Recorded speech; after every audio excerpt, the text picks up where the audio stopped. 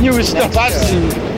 How can you call people to hang out in windows and watch trains riders, man? You gotta write, you gotta do the action, man. You know, you gotta go out there, rack up. You gotta go out and paint and be called an outlaw at the same time.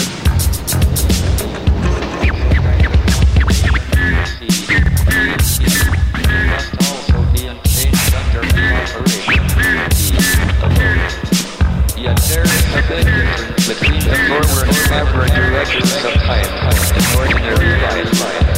Imagine a cup of water falling off a cable, breaking in pieces on the floor.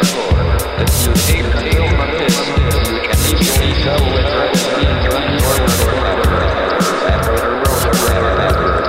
The explanation that is usually given as to why we don't see rolling cups jumping back onto the table is forbidden by the second law of thermodynamics.